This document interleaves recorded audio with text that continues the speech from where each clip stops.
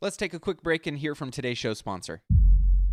Are you struggling to close deals? Cold outreach can be a slow and brutal process, and in many scenarios, it's just wasting the time of both the buyer and the seller, especially when business owners who are trying to find qualified buyers are using inaccurate and outdated data. But it doesn't have to be this way. With LinkedIn Sales Navigator, your organization can overcome these challenges by leveraging this amazing technology and platform that translates comprehensive, high-quality buyer data into real-time insights in sales. These deeper insights empower sales reps and teams to adopt the habits of top performers, which leads to much better outcomes like building a bigger pipeline with real customers, leading to higher win rates and conversions, and of course, larger deals and paydays all around. We call this deep sales, and LinkedIn has built the first deep sales platform with the next generation of LinkedIn Sales Navigator. Right now, our Millionaire Mindcast family has an amazing opportunity to try LinkedIn Sales Navigator and get a 60-day free trial at linkedin.com/Mindcast. That's linkedin.com/Mindcast for a 60-day free trial. Let LinkedIn Sales Navigator help you sell like a superstar today. Just go to linkedin.com/Mindcast and get started.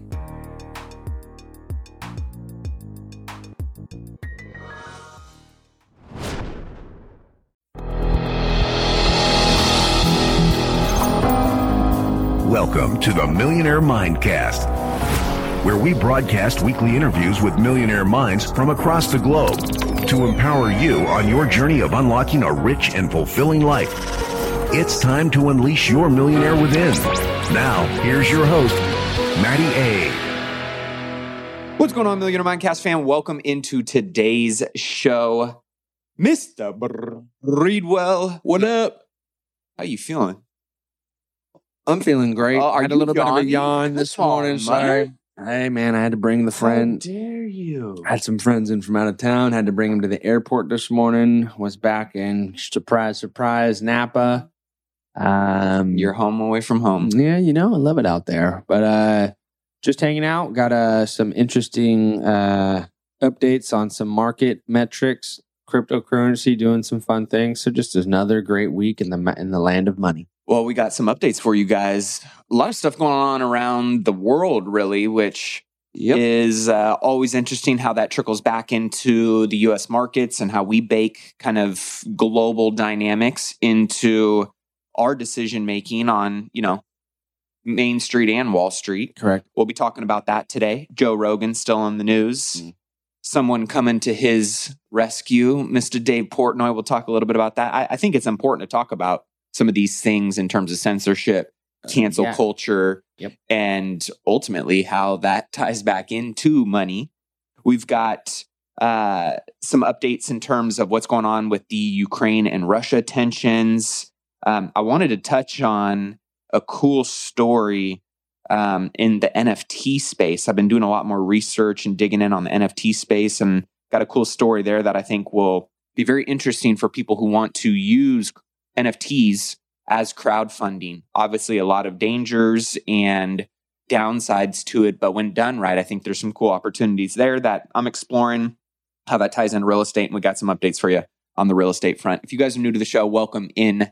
We talk all things money on this podcast. We love money, but not at the expense of your core values, your morals, and living intentionally and like a millionaire in all areas of your life. So with that being said, we love to touch on all the different gardens and topics, not just being a millionaire in your bank account, but living like a millionaire as a person, as a leader, as a business owner, as an investor, as a parent, as a spouse.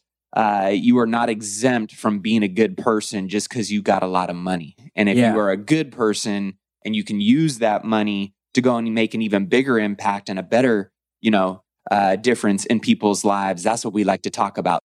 So on this particular episode, it's all about making as much of that dough so you can go and... Sorry, I jumped the gun a little bit. You get a little excited over there. We're talking his language. Money, but being the honey with money and attracting more flies with honey than vinegar. Exactly. So if that resonates with you guys, don't forget to hit that subscribe button so you never miss another episode. Leave us a 5-star review on iTunes if you enjoy listening to the show, or Spotify, whatever podcasting platform you enjoy consuming our content on. And don't forget to share this with somebody. Shoot us a text at 844-447-1555 to say what up. If you guys haven't taken advantage of your free financial x-ray, if you don't got your financial house in order, or let's say you think you do, but maybe you don't feel very confident in who the manager or advisor or individual is that is helping you grow and manage and protect your money, then this is why we do the x-ray.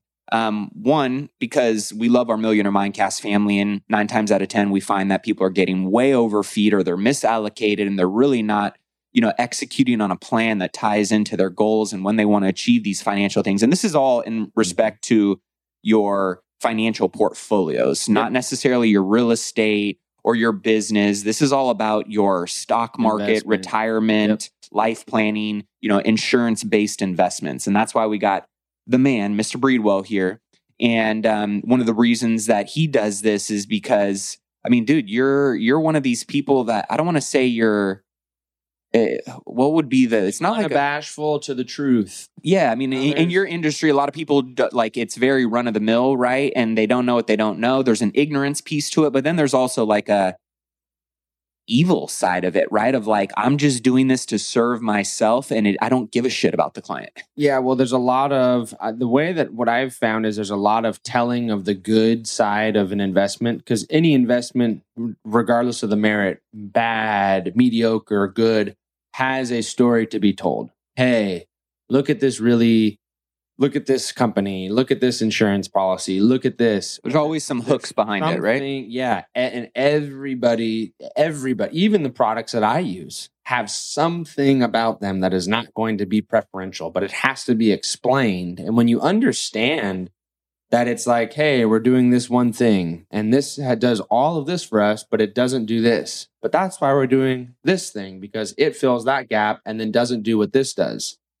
And it's just shocking to me because a lot of the stuff we sell, especially insurance products, they're commissionable. And the biggest thing that I see is guys talking out the side of their necks because they want to make a commission on something. And my biggest advantage is I can afford to be honest with people. I don't say that to be facetious or to ring a bell or to tell you. I really will talk to you and just be honest with you. And if there's something I can do to help, I'll help you out. The main thing that I see on the insurance side, guys that use the highest commissionable companies, put people into products. They don't tell them they have to pay premiums for a certain period of time. They don't tell them the actual loan costs. They're illustrating at a best case scenario, not an actual case scenario, which is like on your policy. Remember the policy we set up? I illustrated at about a 5.74% rate of return. Yep. We just looked at your policies last week. You're crooking about 9%, which is not Matt's. Trust me, Matt will tell you this. Matt said it to me and we were joking about it. That's not his fucking cash cow. That's not his main way of making money. But I will tell you this, all the loans that Matt would have or could have taken out of his policy last year, he would have pulled 6.5% arbitrage on them.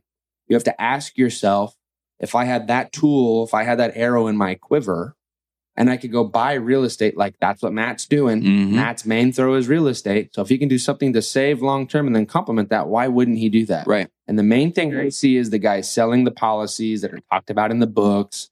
You get your Rockefeller, you get your, BYOB books and all that shit, guys. The laws have changed like 19 times before then. Then, 7702 just updated last year and completely changed. You have to work with somebody like myself that is completely adherent to not what's best for me, what's best for you, and can show you the ways to do it.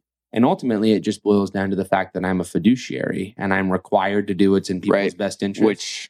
A lot of professionals in your space aren't. They're not. Right? In fact, the majority by decision too. Correct. Because they don't want to have to be held to that standard. It's like being a real estate, being a real estate agent and being like, I still want to do all the things that a real estate agent does and get all my commissions and, be able to buy and sell and list and, do all of these things.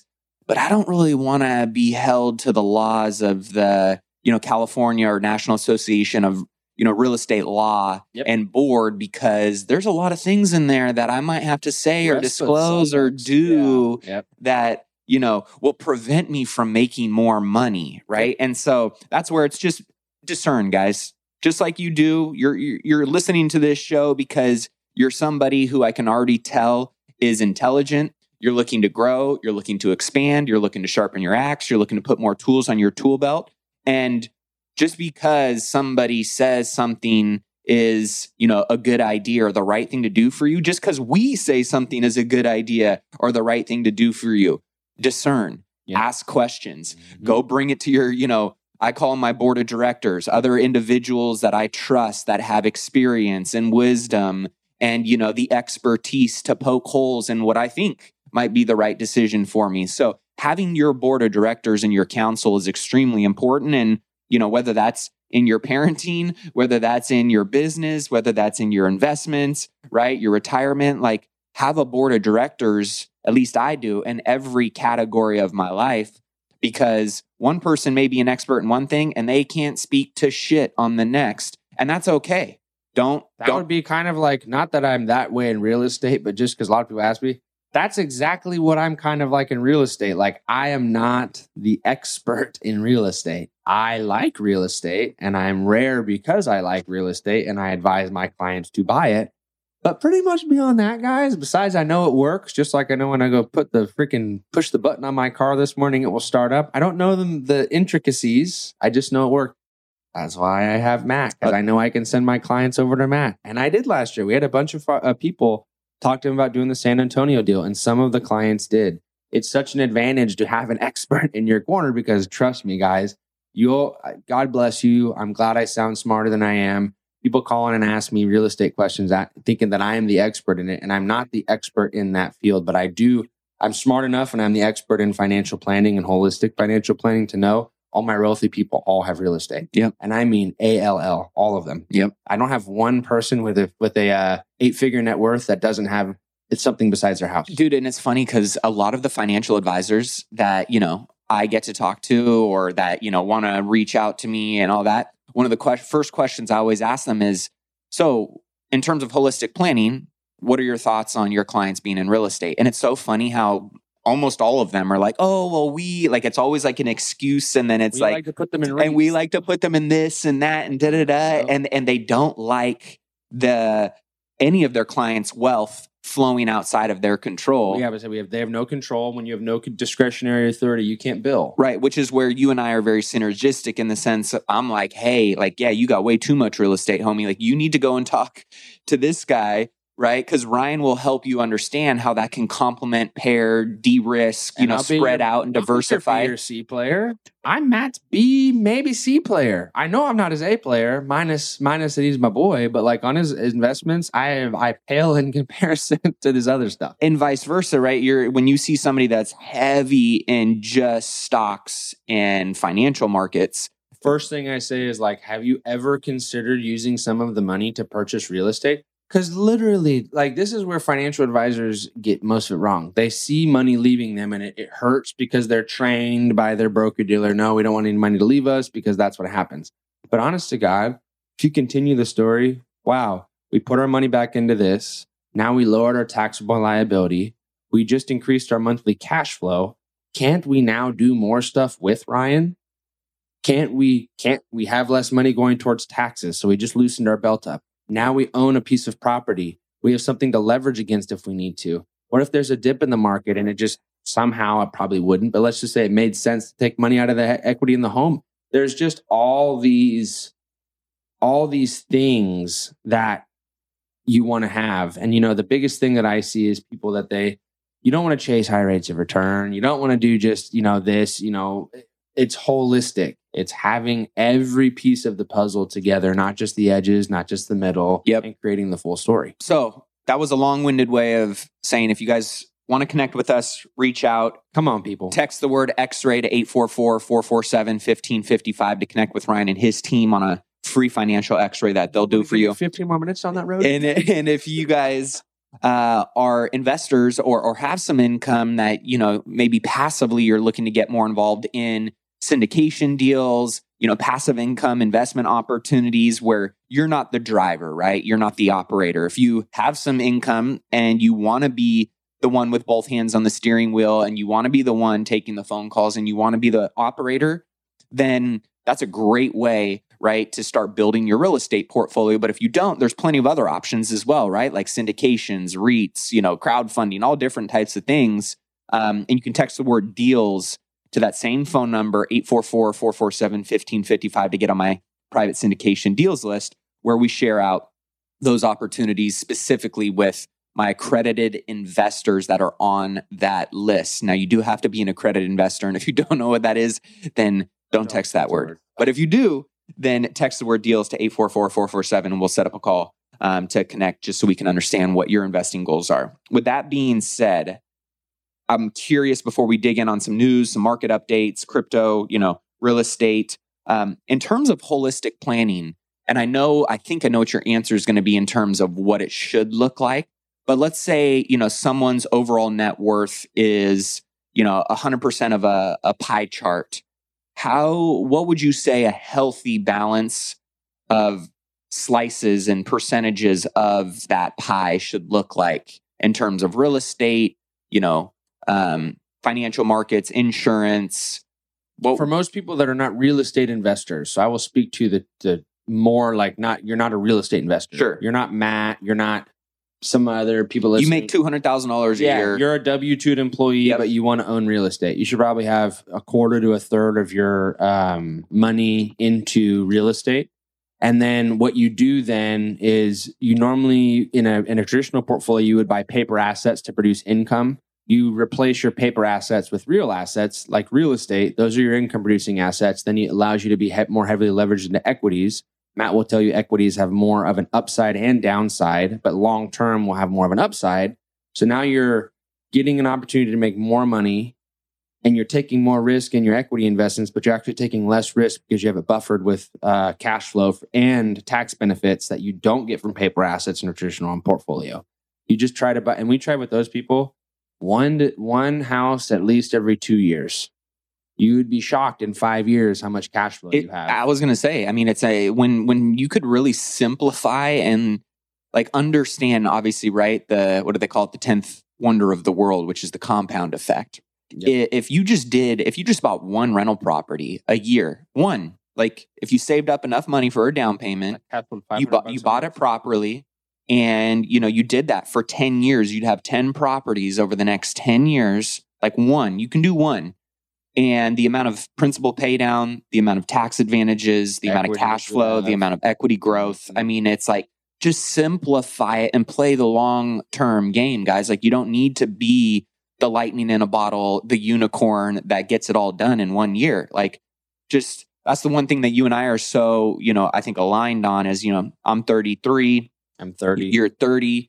And ultimately we're going, dude, if we just do this for the next 30 years, without the spikes that we know we're going to have, and we, hedge our downside, we play consistent, we maybe take some risks, there's no reason you can't be worth without in your sleep $100 million. Yeah. No problem. Trying to get, I'm not trying to get to a billionaire overnight, because that would be way too stressful too. And God, let me just tell you something, guys. All those, look at Gary Vee. I promise you that guy's not traveling. I promise you, day in and day out, he wakes up and all he does is work. Dude, he's that's a grinder. That's what you do when you are. I want to know what his net worth is. It's got to be getting close to in terms of a couple $100 million. Yeah, he's very leveraged. He has to be. He doesn't have the cash background. I don't know. He doesn't. He's got he had a heavy amount of crypto holdings. Correct. He was early in on Twitter and Uber and all on paper though. Right, but I'm just thinking of his overall net worth as a whole. What most people do. He takes loans against it. Yeah. So he'll be heavily leveraged. That's why he doesn't pay a lot in taxes like most people do. He's just smart enough to wear freaking jeans and a t-shirt. Vayner Media itself is over $1 billion company now. Correct, in revenue. And him and his brother own 100% of it. Mm-hmm.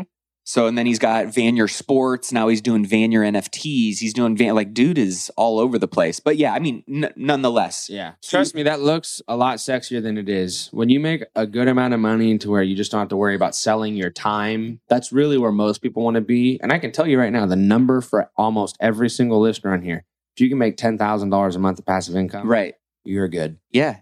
For most people, we budget about $12K a month. And I mean, that's like, I got 2 kids, Yeah, I was saying don't ever call me and ask me to budget, because I'll tell you right now, I am not. You ain't the budgeter, I know. But I'm just saying, for most people, right? If you really like said, man, for a relatively healthy and fun, lifestyle, like 10 to 12 grand a month. Yeah, in California, just to clear that up for everybody, $145,000 round up, $145,000 a year.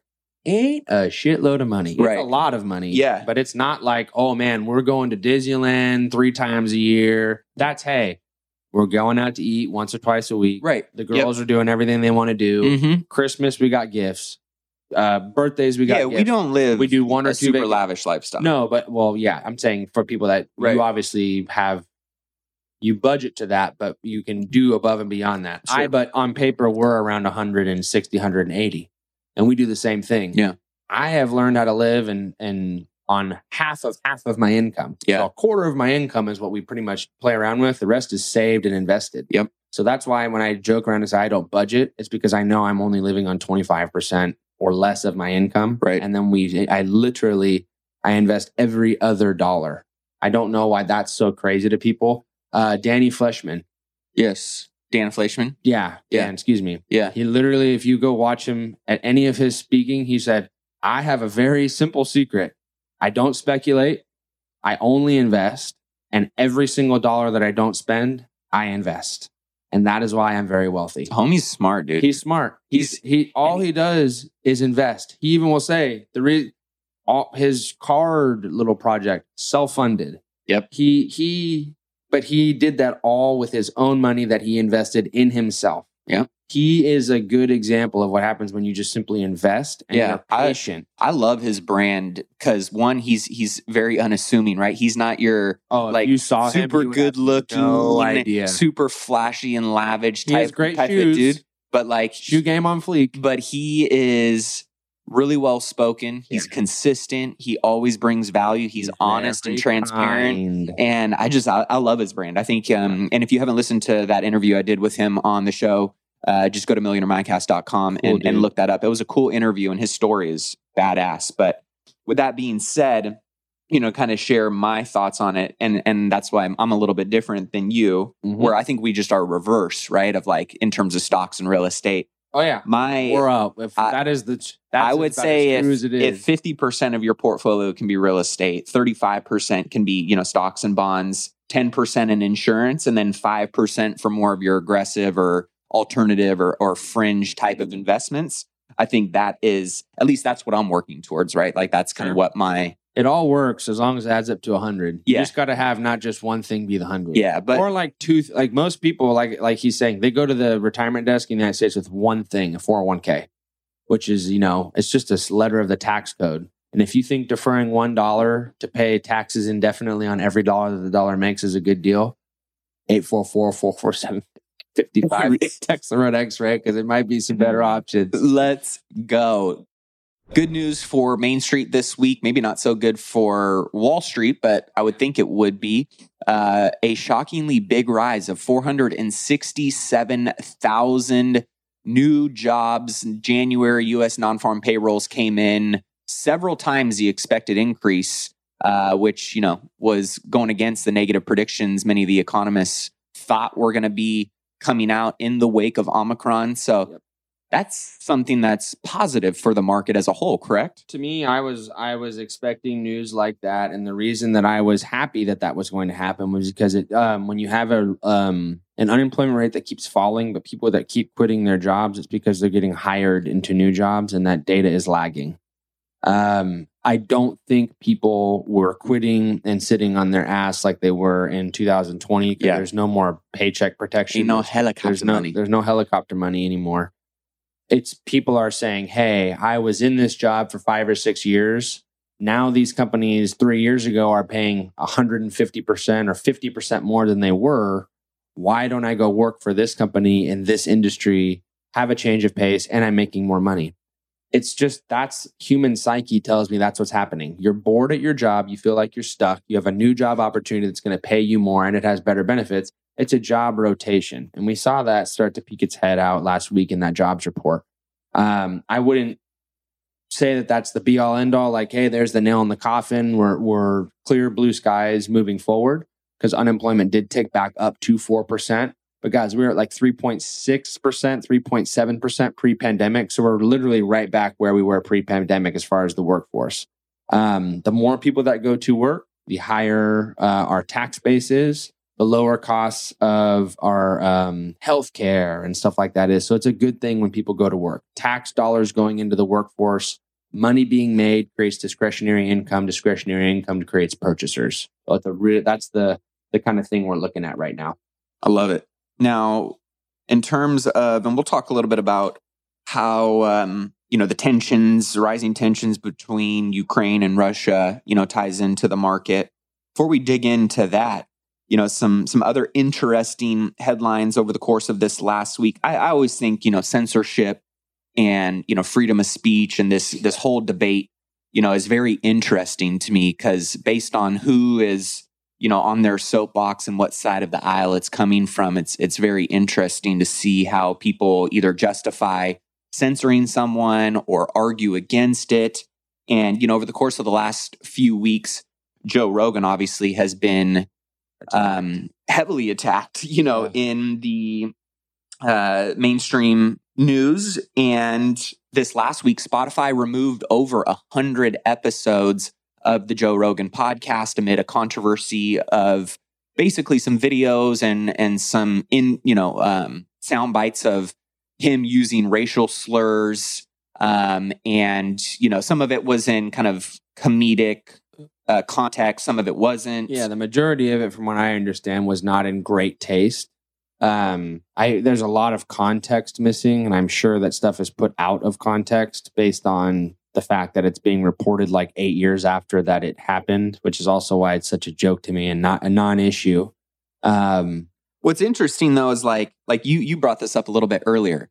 Why now? This information was right. This information has been out there forever, years, and so it's just fun. Like, to me, now this is all, in my opinion, just an opportunity for activists, to destroy Joe Rogan, because he's not falling in compliance with the mainstream narrative that they want, right? Yep. And so that's where ultimately I think you have to remember too, a lot of the people that are on the left are keyboard warriors. I mean, the people can barely freaking pick up a spoon to eat a bowl of cereal, let alone do anything to defend themselves. So whenever they get to vocalize their opinion in a way that is protected, they get to hide behind a screen, they get to hide behind a social media account. That's why it gets so blown out of proportion whenever something happens, and why it's not a big deal. Now, to be fair, there's a lot of stuff that gets blown out of proportion because the right does it to the left too. It's anytime people that are afraid to speak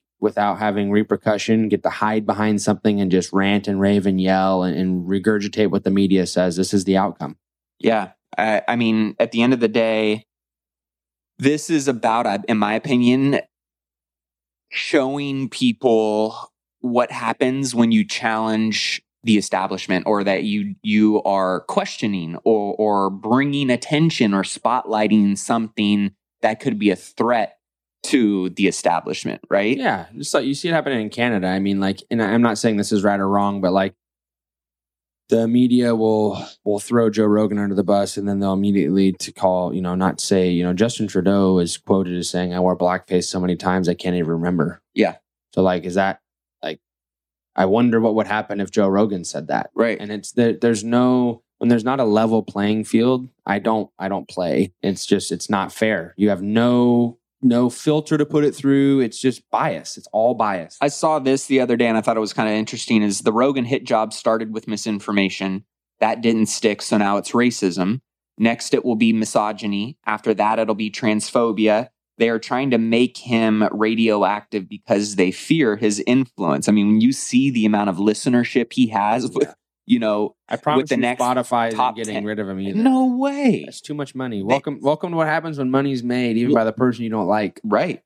And so, like, this, in my opinion, isn't about hate. This isn't about, him being a racist. Like, this is about silencing a powerful man that they can't control, who has the attention, right? Currency, truth, being discussed in an open forum that isn't, allowed to be questioned. Yeah, Joe Rogan could go start his own podcast. He has all the money in the world that he needs. He could charge $5 a month, and I promise you. Well, it was interesting too. Dave Portnoy, of Barstool Sports, and dude, I love him. He's an entrepreneur. He's an badass entrepreneur as well. Honest to a fault. Yeah, he will. When he, but I like people like that that keep it fucking real, man. Like when he speaks, I can listen. Because then okay, at least he's keeping it real. Like, yes. I may not like what he says, or I may not, necessarily align with what he says, but like I can appreciate people who are transparent, even if I don't like them, because I know where they stand. 100%. And let me tell you something. So what did he come out and say this week? He literally came out and was like, hey, look, I'm not saying I like Joe Rogan. I don't really know him. I don't listen to his show that much. And in fact, I reached out to him to be on his show and he never responded. So not fuck Joe Rogan, but I'm not also saying here, hey, Joe Rogan's the greatest guy ever. What I will say is you guys are digging up a bunch of BS in his past. You're doing the same thing to me. They're digging up like 3 times that Dave Portnoy said the N-word as well. He's like, and it just doesn't it's my stuff's completely out of context. It's like, I literally, I have 2 times I was quoting somebody else that said it. And the other time I was talking to somebody about what somebody else had said. And I was confirming if that's what they said. Right. So that's not me. Yeah. Joe Rogan's was a little different. Right? And Dave Portnoy even said, hey, 70 times in 12 years, that's an issue, my man. That's obviously you did a mess up, but you know what? For the cancel culture, he pretty much saying, and Dave Portnoy is big against cancel culture. Fuck cancel culture. Yep. Leave him alone. It already happened. You clearly didn't care about it when it did happen. You don't care about it at all. And stop lying and saying that you do. It's just, again, that narrative. Anytime they can jump on something that fits their narrative, it just is they'll ride that pony until the hooves fall off. Yep. Well, this is so, some people love him. Some people hate him. Andy Frisella, MFCEO Project, founder of First Form. Dude's a patriot through and through. I'll just say that. And sometimes his delivery can overshadow the message and the words that he's saying, but other times, he's very well spoken, and he kind of reminds me of Trump in a few ways of sometimes what the root of what they're doing makes a ton of sense, but how they go about doing it misses the point of really bringing people into your cause. That being said, I'm just going to read you one of the things that I screenshotted from him. He said, political correctness and censorship are instruments of mind control. They are weapons. They are anti-truth. They ruin humor. They ruin culture. They ruin civilizations. They stop progress in society. They destroy creativity. They create injustice of many kinds. Stop the fake outrage, which is, this is kind of just in the context of what we're talking about with Joe Rogan, but You can go back over the last couple years and see it being spotlighted and displayed in so many different ways. Stop letting them, quotes, tell you what to be mad about and how to be mad about it. And then some choice words, and then this is America. And he said, PSA, I'm not going along with any of this crazy shit. Right is right, wrong is wrong. Victims are not criminals. Criminals aren't victims. People are free to do what they want, and people are free to think whatever they think about. The laws need to be enforced. People should be held accountable firmly. If you judge someone on the color of their skin, no matter what the color, you are a racist, and I want nothing to do with you. This is America, and we need to remember who the F we are, and stop tolerating this divisive bullshit from anyone or any organization. So, I think in general, we're seeing these culture wars be waged, and people are falling right into them. Yeah, but the people that fall into it, it's very soft. Yeah, and it's just they're coddled into this idea that what they're doing is good. And the problem is that would be a lot easier to dispel if they weren't being fed the same narrative from the media day in and day out. Go get your 27th boost. Go get vaccinated for this. Go get vaccinated for that. Don't do this. Don't do that. Magically, next week in California, COVID's going to disappear on the 15th of February, and I guarantee you it ain't going to come back. Yep. So actually, I shouldn't say that. I don't think it will come back. it's just when all the people that are in from Houston, they're like, oh yeah, we have to wear a mask. You're not gonna wear a mask anywhere. Nobody's enforcing that. Nobody. We literally walked into a place and they were laughing because we were pulling them out of our pocket because I'd never been there. And they go, oh, no, you don't got to wear that. We have to so we don't get in trouble in case the health inspector comes around, but you guys don't have to wear one. Yeah. So it's time. But people are, I think that, I don't know if they're going to take it. If California is having the Super Bowl in LA, one of the most strict lockdown 2 areas days before the mask mandate. Right? Yeah. Like, then I think hopefully COVID and Omicron and Delta are behind us. Everybody's just holding their breath. And it's an endemic now. But I mean, when you see, I thought it was funny, the meme that was going around from the previous weekend, of LA Rams Stadium, their new SoFi Stadium, which is a sick, badass stadium. All of these celebrities there. All of them, kind of partying in the suites, no mask. Gavin Newsom and DiCaprio is chin diapering at least. Gavin Newsom and Magic Johnson taking pictures together, and this meme, that's floating around is like, the guy, the tyrant, essentially, who still got California under a state of emergency, mind you, and complete authoritarian control, one man rule, and a quote unquote immunocompromised person, Magic Johnson. And then our kids, are still wearing and masked up every single day, social distancing while these guys are partying. They're like, okay, I think we can open back up. But this week, John Hopkins' study says that ill-founded lockdowns did little to limit, if anything, in terms of COVID deaths. 3 prominent economists slam COVID lockdowns and school closures and say they should never happen again. I mean, it's like all the stuff that people were saying all along that didn't want to fall into compliance with. It's liberals. Well, I'm saying the opposite. No, I'm saying the opposite. All the people like you and I and other individuals that are like, this doesn't make sense. This isn't right. This isn't saving people. This isn't protecting you. This isn't X or Y or Z. Like, all of that info now in hindsight has been coming out. And, again, like, just be open to having conversations with people. And if they don't want to do what you want to do, like, be okay with it. But quit forcing people to do what you think they need to do. Like, at the root of all of that, it's wrong. So just very interesting to see a lot of that stuff coming out. The Freedom Convoy up in Canada, they're getting, tons of support, but also getting blasted, saying that they're extremists and domestic terrorists. And literally, I think they got like minion blow up statues, and like they're like scrubbing actual statues and cleaning up downtown Ottawa, like compared to like what, let's say BLM did and goes and, destroys all kinds of stuff. Mind you, BLM got all of their funds from GoFundMe. GoFundMe revoked all the funds that the Freedom Convoy was getting donated, and it was like millions of dollars. They got cowboys cruising in on, horses. They got tractors coming in. Like, the farmers have joined. It's really interesting to see the two narratives of like what's going on, in the city, because I have a friend who lives in Ottawa, and then the narrative that's going on in, mainstream left-wing media. That the truckers are harassing people and being extremists and doing this. And it's like they're highlighting isolated incidences when that was like completely overshook with BLM. While Trudeau is hiding, in his house. BLM has also made the news. If you guys, we'll talk about it briefly, but their charter is getting revoked in multiple states. They're under investigation for being essentially a Ponzi scheme / scam, and which totally takes away from what the real root of people are trying to, get, I was in terms of the movement. But like, saying this for many, I've been saying it for like a year and a half.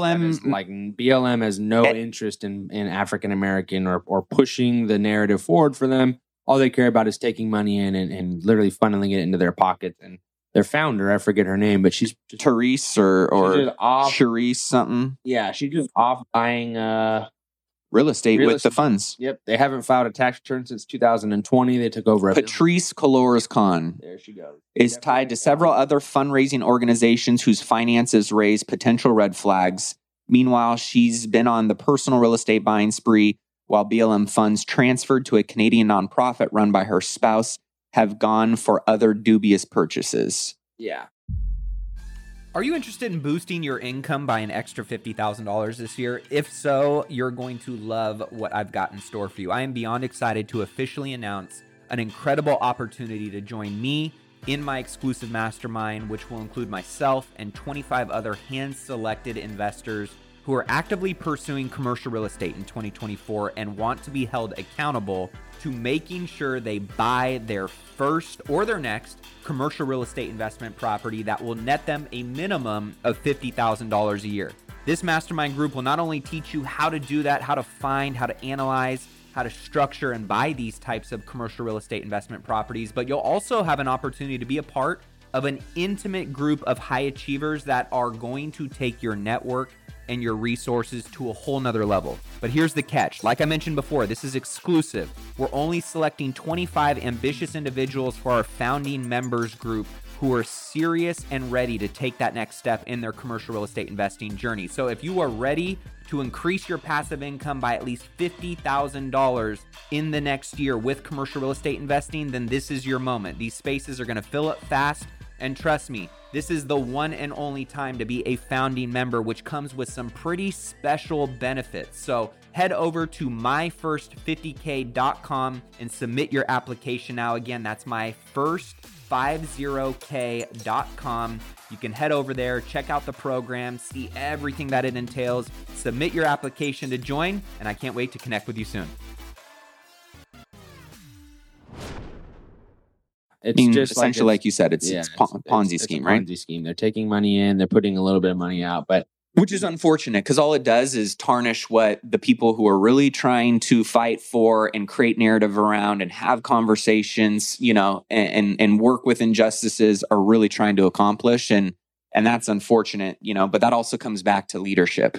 Yep. If you endorse the wrong leaders and you buy in without questioning what they're doing, or holding them accountable to the standards of what they should be doing, or have transparency in what they actually are doing, then this is a perfect example of, well, then you should have been a little bit more discerned in who you followed and what questions you asked and what actions you took and how you supported those people. So whether it's BLM, or it's your financial advisor, or it's who you invest in a syndication with, or it's who you get into partnership with or business with, guess what? This is called the big boy, big girl rule of life. Yeah. Like, you are responsible for doing what is necessary. You make your bed and you lie in it. Yeah. I mean, so I can feel for people, but at the end of the day, right? And we all make mistakes, but at the end of the day, right? Like, no one's going to care more about your money. No one's going to care more about your health. No one's going to care more about your business. No one's going to care more about your job, your family, your life than you. So, that's something that just still blows my mind of people. Well, but no, you are responsible for yourself, your life, and everything that goes in it. That's simple. That being said, Ukraine and Russia, there's a lot going on here. We're starting to see some tensions really heat up. We're starting to see U.S. troops actually get deployed and moved over into Ukraine. 101st Airborne is there right now. One of my buddies is, Jason. Mm-hmm. Yeah, he was like, hey, I got a bunch of buddies that are still active, and they're spun up and they're over there, and they're on a 72-hour notice that they're going to get a 3-day notice that they're going to need to be ready to go. In my opinion, I told you this earlier, I think Putin has put himself in a pretty precarious situation. He's made himself this badassery leader who rules through, shirtless fishing trips on the back of his horse, which is weird. And, has this hard image, and he's stacked all these troops on the border. And I feel like if he pulls the troops back, it makes him look weak because that's the image he's kind of put for himself. But if he pushes the troops forward, it's going to cause an international conflict of the likes we may not have seen since the last World War. Ukraine cannot defend itself against Russia for an extended period of time. No chance. They can't. No. Will the world sit back and watch That's Russia? The question. And I don't think they will. I think that the Georgia situation back in 2014 was the last time that was probably going to happen. And I hope that the world kind of puts Putin in check, because all he's doing is pushing the world closer and closer to a world conflict that the last, we just last thing we need right now Yeah. is a war. I mean, how ironic, because everybody would immediately forget about COVID, and then the war would be the only thing that's important now, and COVID would magically disappear. But it's stupid. I mean, could that argument be made that this is all part of a sequence of events that I don't know was designed and planned and architected to? You can make a truth out of anything you want. I would not subscribe to that narrative. I think that there's the Crimea Peninsula has been happening a long time in Ukraine. And I do think that, yes, to your point, it was a time where there was something else going on. So it was, hey, let me just throw this extra iron into the fire because there's already a bunch of other shit burning. If it does happen, it's going to be a snap down for the economy, we'll have another probably correction, and then we'll probably have a rebalancing of assets into different areas like U.S. aerospace and defense, industrials, and stuff like that. I hope it doesn't happen because it's just not it's just not necessary. Yeah. Well, with that being said, how does that tie into the markets? Are they baking in? Is it already baked in? Is it? No. So it's a day by day. No, it is not baked. That is not in the market. That is not baked into the market at all. If that happens, there will be a pretty sharp downturn in the stock market. It also would hurt the real estate market. Wars tend to have a sharp effect on every asset class because things are going to happen that are completely out of people's control. And that's something that we don't see a lot. What we have to do is go back and look at when we declare. You kind of have to look back at times too when metrics of finance were different. So like that was the U.S. was selling war bonds because we didn't have enough money to go to war. So like I have never experienced that. I don't know what that looks like. I have a feeling that if the U.S. government is borrowing money from its own citizens to go to war, though, that's probably a time when shit's hitting the fan. Not so good. Yeah. So I don't want to deal with that. I would rather that cooler heads prevail. Ukraine should be allowed to join NATO if they want to, because every country has a right to do what they so choose to do so with their people and govern themselves in the way they want to be governed, just like we respect Russia to govern their people within their borders the way they want to do it, and China the way they want to do it in their borders. I think that needs to be extended onto Ukraine. I obviously think that what Russia is trying to do is just rebuild the old Soviet Union that crumbled. They're essentially trying to go back to the 90s and revamp up and become a superpower next to China so that they can bolster themselves around with the United States. And I just don't think it's going to happen. Well, I hope that doesn't happen. But at least in terms of what we're seeing right now in the real estate world is that the market is healthy and strong. Now, that depends, I guess, on who you are and what side of the fence you sit on. If you're a seller, you're sitting pretty happy, right? If you're a holder of real estate, you're feeling pretty good about where you're at right now. If you're a buyer, you might be a little bit discouraged. Yes. The double trouble of the housing market, examines the impact that, rapidly escalating home prices and diminishing housing inventory has really created, I don't want to say a housing affordability crisis, but a challenge. We are in a housing affordability crisis. I will say that. Like, as housing affordability, we just talked about it on Saturday with our call. It's back where it was in April of 2008, which is something to pay attention to. It's bad, but it's more bad when it's coupled with a shitload of inventory, and it's not coupled with that. No. There's no inventory, so that statistic actually makes sense. It doesn't make sense when you have too many houses to sell and nobody to buy them, and then nobody can afford them.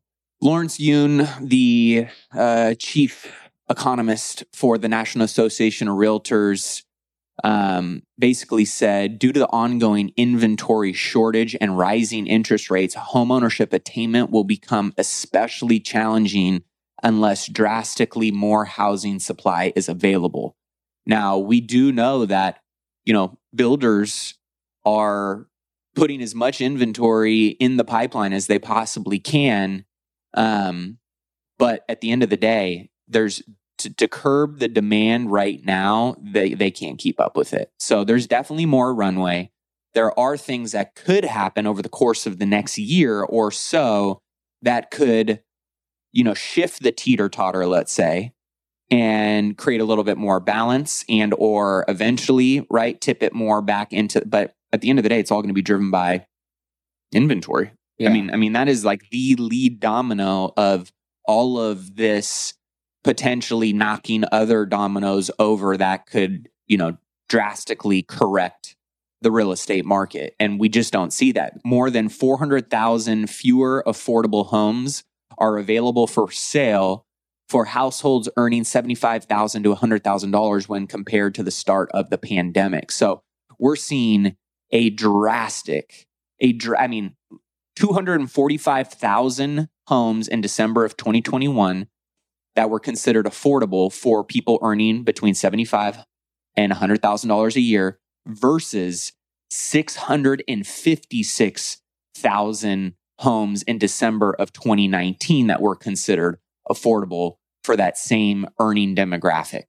So, I mean, look at that. That's practically, 2/3 of a cut off of inventory that those people can actually afford. It's the Bitcoin problem, scarcity. So that's where if you're somebody that's looking to hold real estate, can invest in it, and I want to play that clip because I think that this ties into that a little bit in terms of if you can get into real estate, you can buy right, you can operate properly, people are going to keep renting. I mean, the ones that can't afford, what their only other option is rent. Yep. So if you're somebody who's trying to fight inflation right now, who wants to be in a hard asset, that wants cash flow, that wants equity upside, then real estate is going to be one of your absolute best options. And this was a little soundbite that I think, would be important for you guys. And you and I talked a little bit about it, but give it a listen. Concept that inflation diminishes the burden of debt, and that the people who control the levers, who decide if we're going to have inflation or not have inflation, are basically trying to relieve the largest debtor in the world, the United States government, of the burden of its debt. Now you understand why our system is so full of inflation. So rather than try to fight against that by being a saver, you actually ride the wave by becoming a borrower. Inflation is a wealth transfer from savers to borrowers. I personally think it's evil and unethical, but it's the system that we live in. And so you either have a choice to be victimized by it or profit from it. And my choice is I'm going to go ahead and try to profit from it. Thoughts on that? I think I said earlier, you ultimately, even if you leverage, you end up becoming, the end is you're still a buyer. You can make money by leveraging. That's the secret to real estate. If leverage didn't exist, real estate wouldn't be what it is. But I still think, here's what I'll say. If you buy and you take one step and you leverage and you take three, if you fail leveraging, the fall is a lot harder than if you buy.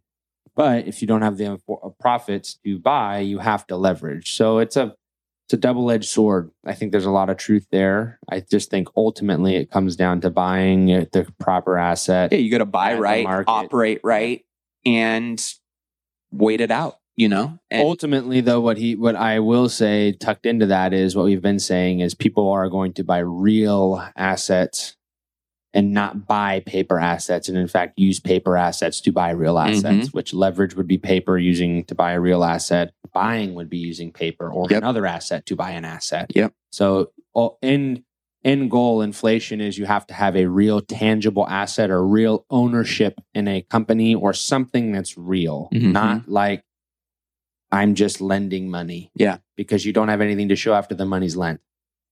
That's it.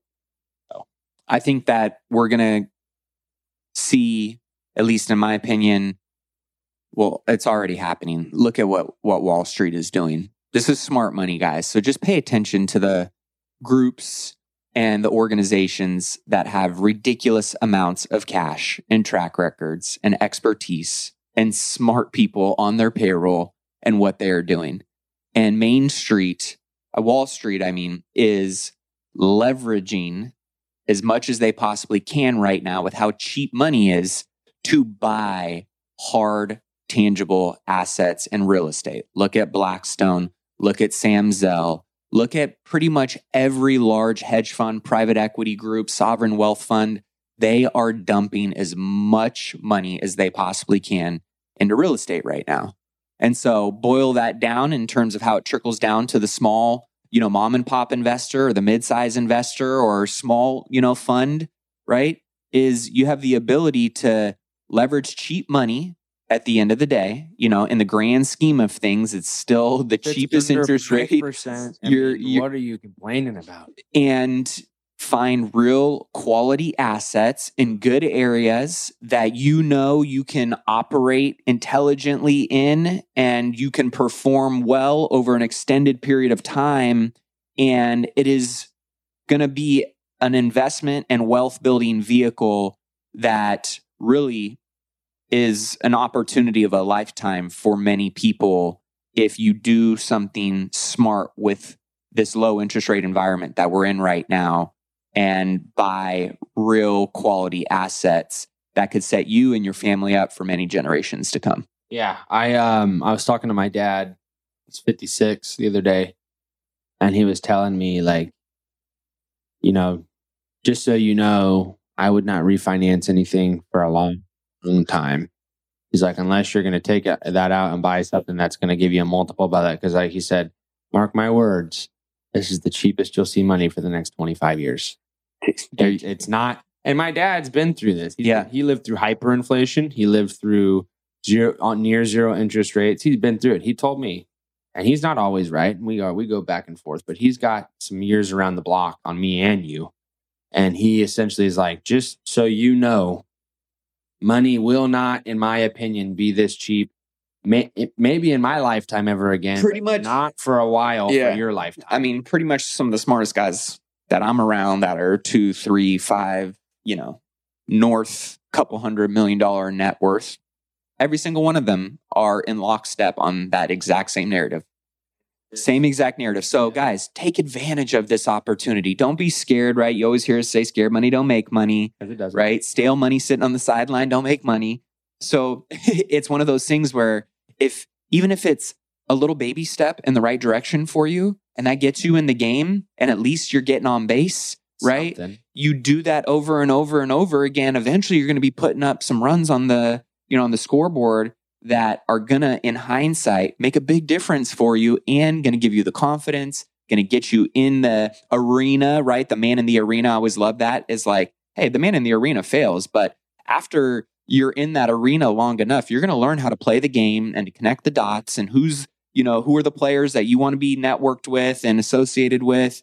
How do you want to, ultimately strategize to achieve what you're trying to accomplish in that arena? And the only way you're ever going to figure that out, only way you're going to get that clarity, it's not by reading about it. It's not by listening to us over and over on a podcast. It's ultimately going to be through you taking action and getting in there and having, skin in your knee and cutting your elbow. And eventually you're going to figure out how not to do those things anymore and what you do need to do in order to win and unlock the results that you're looking to unlock. And so that's why we love to bring these conversations is, we can talk strategy, but a big piece of this too, a very critical piece of this is just the mindset of getting in there and building that confidence through repetition and action. And without you doing that, if you continue to overthink these things, you're never going to take those actions. So that's why I love getting messages from you guys. When you text us 844-447-1555, send us some wins, like hearing I bought my first property, or I opened up a life insurance policy with Ryan, or whatever it may be. Like, these are the things that a year down the road, 2 years down the road, 5 years down the road, I can guarantee you will thank yourself. You will thank yourself for taking those actions, because the last thing you want to do is look up in 5 years and be exactly where you're at. Agreed. That is depressing to me. So before we wrap up, Bitcoin, Ethereum, crypto markets, what are we seeing? What are you hearing? Speculation, man. I said last week, here's my crypto, or 2 weeks ago, I have a crypto portfolio. I speculate in it. I still prefer real estate, insurance, stocks over crypto. I did not buy the dip. I did dollar cost average like I did with everything, and I bought in the dip, but I did not put a bunch of money in. I think if you're speculating, do just that. Speculate. Do not put 100% of your portfolio or your investments into that. It's not regulated. When it becomes regulated, that's when it's a good time to kind of go into that kind of stuff. If you got any questions or comments on crypto, shoot us a text 844-447-1555. Here's one that so I've been digging in on the NFT space, and I'm always interested in learning and what's out there. And man, I mean, crypto, metaverse, there's some, Web3, there's some real exciting opportunities there. And it's also so early still. It's very clunky. It's very scammy still. Mm-hmm. And, in order for there to be mass adoption, like there's still so many hurdles that need to be overcome and really get worked through. But I bought an NFT this weekend, and I dug in and, started, like I always do, just start watching YouTubes and start listening to podcasts and start reading articles. And that only got me so far. And I was like, I just need to buy an NFT. I just need to figure out how to do this. Even if I lose money, this is going to be the price of education. So I bought a donut NFT. It's called the Donut Shop.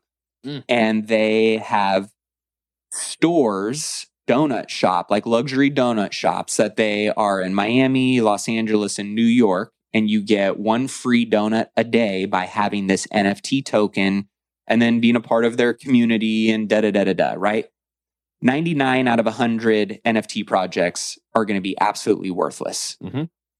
But the way people are learning about NFTs and the blockchain right now just happens to be through art.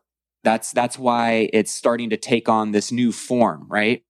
And so as I started digging in more and started doing more research, I come across, Gary Vee did his VeeFriends NFT project. And I mean, literally, they're fucking stick figures, like drawings. Draw them on paper. Yeah, $90 million sold in NFTs. Yeah. 45 million of that ish went back to him. And mind you, right, like the project is, okay, the NFT it just happens to be this thing, of a stick figure drawing, but that stick figure drawing, having that NFT also gets you X and Y and Z and right? And so I was digging into that wormhole, and I go and I come across the Fly Fish Club. Mm-hmm. Did you hear about that? No. Okay, so the Fly Fish Club is essentially Gary Vee partnered up with 3 other Michelin star chefs out of New York, and they essentially are creating, of the Sutter Club in Sacramento. Okay, yeah. So think Sutter Club. This is like an exclusive membership-only club. You can't get into this place or have access to this place, this exclusive cool kids, type of club, right? Without being a member to the Sutter Club. So he essentially created that through the Fly Fish Club. It's going to be this cool restaurant, this cool, hangout space where they only have a certain amount of memberships. They are going to have the restaurant and the other stuff inside of this thing. And he ended up selling $20 million worth of memberships to this thing. Yeah, the only problem with it is ultimately all of it has the exact same issue. It prices out the people that it's supposed to be helping because rich people will just go in and buy it all up, and then it'll just become a rich people's club. Right. And that's essentially what he's doing right now. It's a rich people's club for, you want to be just like Bored Apes, right? Like you want a Bored Ape? Well, if you ain't got $200,000 at the floor price of what these things are, then that's why the celebrities are going, ooh, I want one of those. That's the Achilles heel of NFTs though, because individual investors want to be a part of them, but ultimately they're just ways to be a part of an exclusive club, which I'm a part of many exclusive clubs. But that's only particular ones. So this is where I'm saying, like, these are the ones that we're seeing right now, where it's going to start shifting as like real companies that have real utility and value to offer, like a Nike or an Adidas or these other companies that want to give anybody the cheap guy, right? Adidas already has Creators Club. Yeah. I don't have to buy an NFT. I get 50% off all my shoes. They give pre-release. I don't have to buy anything. I just have to spend $1,000 per year. Right. But they're going to start going into NFTs and the metaverse, because think of it like Internet 3.0. Right? If there's 1 million eyeballs in this universe and you want the prime real estate, or you want a prime piece that you can go and buy that ad spot or go and, get that real estate to get in front of that attention, that's a whole new universe that they're going to start, basically creating their own There's not many times that I agree with Kanye, but I fuck with Kanye. Okay. Stop asking me to buy a fucking NFT. I do real things for the real world and make real products. Yep. I think we're so...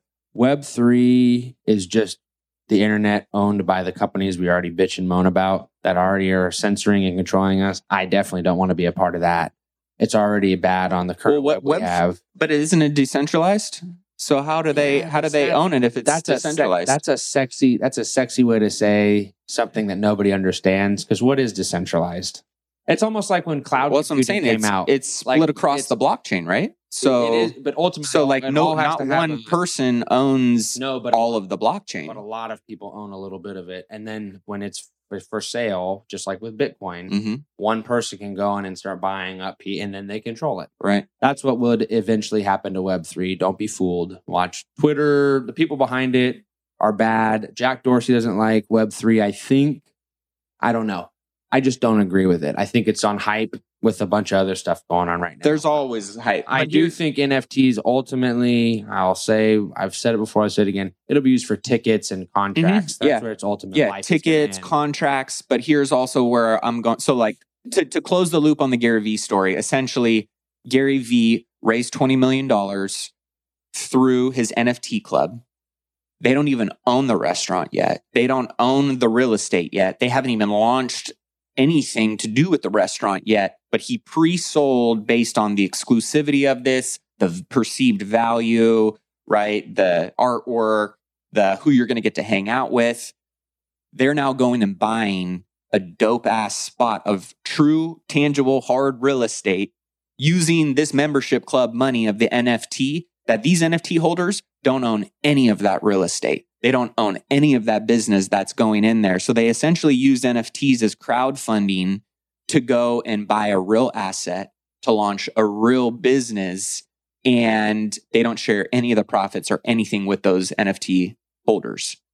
So the NFT holder just to get to go to the restaurant once it's built. Yeah, and they still have to pay for the damn food once they're in there. That's why I think it's that's why that right there is why I think it's the NFTs are fucking stupid. The person running it is essentially not scamming, but it kind of taking people's money. Feels like a Ponzi scheme a little bit, right? Well, yeah, kind of. Well, but there's another guy. All those people just bought real estate, like real estate. That's where I just. But here's it's interesting, right? Because my line of thinking, this is what I'm noodling on, guys, is how do you bring real value to those people in the sense of taking crypto funds and actually getting them into real estate assets that they own a piece of, that they get a dividend and a return on. It's a REIT already exists. They'll just change the subfunding of it. That's why I'm telling you, crypto is not impressive to me. It's just a retooling of things that already exist in a different way. And just, you want to know why it's sexy? Because we have such a terrible education system on how money works anyway. So people are like, wow, this is new. It's really not that new. I mean, ledger-based money is how we already do money. I know. I just don't get why people think it's just a retooled way. So I'm not, and you know that, I'm not hyped up on crypto. I don't think it's what people think it is. I don't even think it's what you think it is. But that's why we have. Oh, I don't even know what I think it is. It's already. That's what I'm saying. For mass adoption, it's still too clunky. It's still too confusing. But at the end of the day, the financial markets is the same exact way. It's regulated. It is regulated, so there's some sort of ceiling and some sort of floor. It's gray. Mm-hmm. And you find it normally when you smack into it. But at least it's there. Yeah. You know what I mean? Yeah, for sure. That's a fair way. But it eventually, that the crypto space will be that as well. That's when I'll be excited about it. Yeah. Because right now, you can fucking make a stick figure for $90 million. Which is crazy. Is crazy. Yeah. But at the same time, I also think that, again, real value-based projects have a really great window of opportunity right now to align with the right people in the crypto space and bridge the gap from crypto to physical assets. And there's some opportunity to bring value to both sides of that. And so that's what I'm interested in. I'm not interested in the short-term scammy, make $90 million. Not saying that that's what Gary Vee was scamming people, but I want to understand like this being a 20 or 30-year play And how do you kind of nestle into the opportunity now and be early with a real value-based project and saying, what if you could raise enough money to go and buy the next hotel that I'm going to build? And all of the NFT holders have a membership to that hotel. They get 4 weeks a year, kind of like a timeshare, and they get priority of, making a reservation at the restaurant anytime they want. And they get 25% discounts at all of the bars in the hotel. And when we have, an exclusive only DJ club or a this or a that, right? It's this exclusive membership ticket to a real asset that they could potentially, the piece that I'm really interested in exploring is not just the membership, but the actual investment and ROI that their crypto money going into that could own a piece of that asset like a syndication, and using crypto funds that are out in the crypto ether to come in and help you scale and build your real estate portfolio. That's what I'm very interested in. It's real. I'm sitting here. You guys can't see. I'll knock that down. I have this solid, it's a gold plated coin, and it's for a restaurant that I am a exclusive member of, almost like Gary, that whole thing. Yep. And guess what it does? This did have a cost. I didn't pay for it. It was gifted to me. Okay. But the cash value of this is $1,000. Yeah. And what it gets you, they have special hours for members. They're only open for members during that time. Yeah. You get happy hour pricing on food and alcohol the whole time. There's special events. You can buy wine through there. So I don't disagree with the concept, but I'm sitting here holding this coin in my hand, and I like that a lot more than an NFT. I saw another story this weekend where a Bored Ape got stolen again through a Solana bridge scam, and some guy lost about I think those are like $20 million, some of them, aren't they? No, they're I think the highest priced one that sold was like... They're one of the expensive ones. They are the most expensive one. Yeah, so he lost, and I think he lost 2 of them. And they're essentially, I think that it was $250,000. Yeah, because I think he should have listed them for $300,000 a piece, and he forgot a 0 or something, and he didn't list them. He didn't have them. He had them listed really high. They found an error in the coding, and he had them listed for a price on Solana, and they essentially backdoored the Solana. So that's what I'm saying. Like, it's still so confusing. And so I own Solana. Yeah, it's just really confusing and clunky still and scammy. And so that's where I think there's a long way to go for mass adoption. Okay. It's got to have regulation. It's got to be simplified. But at the same time, like, there's some opportunity there. And that's what I'm interested in exploring, of taking crypto investments and crowdfunding to go and buy real assets. And you guys get real cash flow. Yes, that is what I'm going to be digging in on. If you guys are interested in having me dig into that a little bit more and sharing, shoot me a text, 844-447-1555. Don't forget to take advantage of your free financial X-ray or getting on my deals syndication list.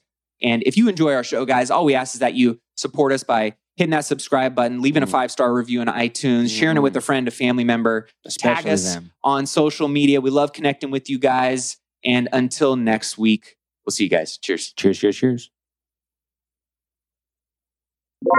Well, that wraps up this week's episode of Wealth Building Wednesday. Be sure to tune in next week for more news and updates. If you got some value from today's show, all we ask is that you either leave a review on whatever podcasting platform you enjoy listening to this content on, or share this with somebody that you know can gain some insight, some value from it. One of the things that you guys know about Ryan and I is, we definitely won't say we have all the answers, and we definitely won't say we know it all. We just want to bring conversation to the areas, the topics that we believe are really important to bring attention and awareness to help you sharpen your axe, put more tools on your tool belt, weaponize you to make the best decisions that align not only with your financial goals, right, but your lifestyle goals. So if you guys want to take advantage of Ryan's free financial X-ray on your investment portfolio, all you have to do is text the word X-ray to 844-447-1555. Most people have no idea what they're being charged from a fee perspective, or really in most cases overcharged, and whether or not their current investment plan is actually aligned with what they're trying to accomplish and by when. And this is something Ryan does for all of our listeners for free. So be sure to take them up on that X-ray, one word, to 844-447-1555. Also, if you are someone who is serious about building your wealth and you're already kind of established, but you want to surround yourself with other like-minded, high net worth individuals, Be sure to text Wealth Camp, one word, to 844-447-1555 to learn more about our intimate 5-star experiences with other like-minded business owners and investors, to cross-pollinate, to hear what they're doing, and to have a whole hell of a lot of fun while we're doing it. And last, if you want to know more about consulting or getting mentorship directly from me or from Ryan, you can learn more by texting the word mentor to 844-447-1555. With that being said, that's all for this week. Until next, keep investing in yourself and your wealth on your march to $1 million and beyond. Cheers, my friends.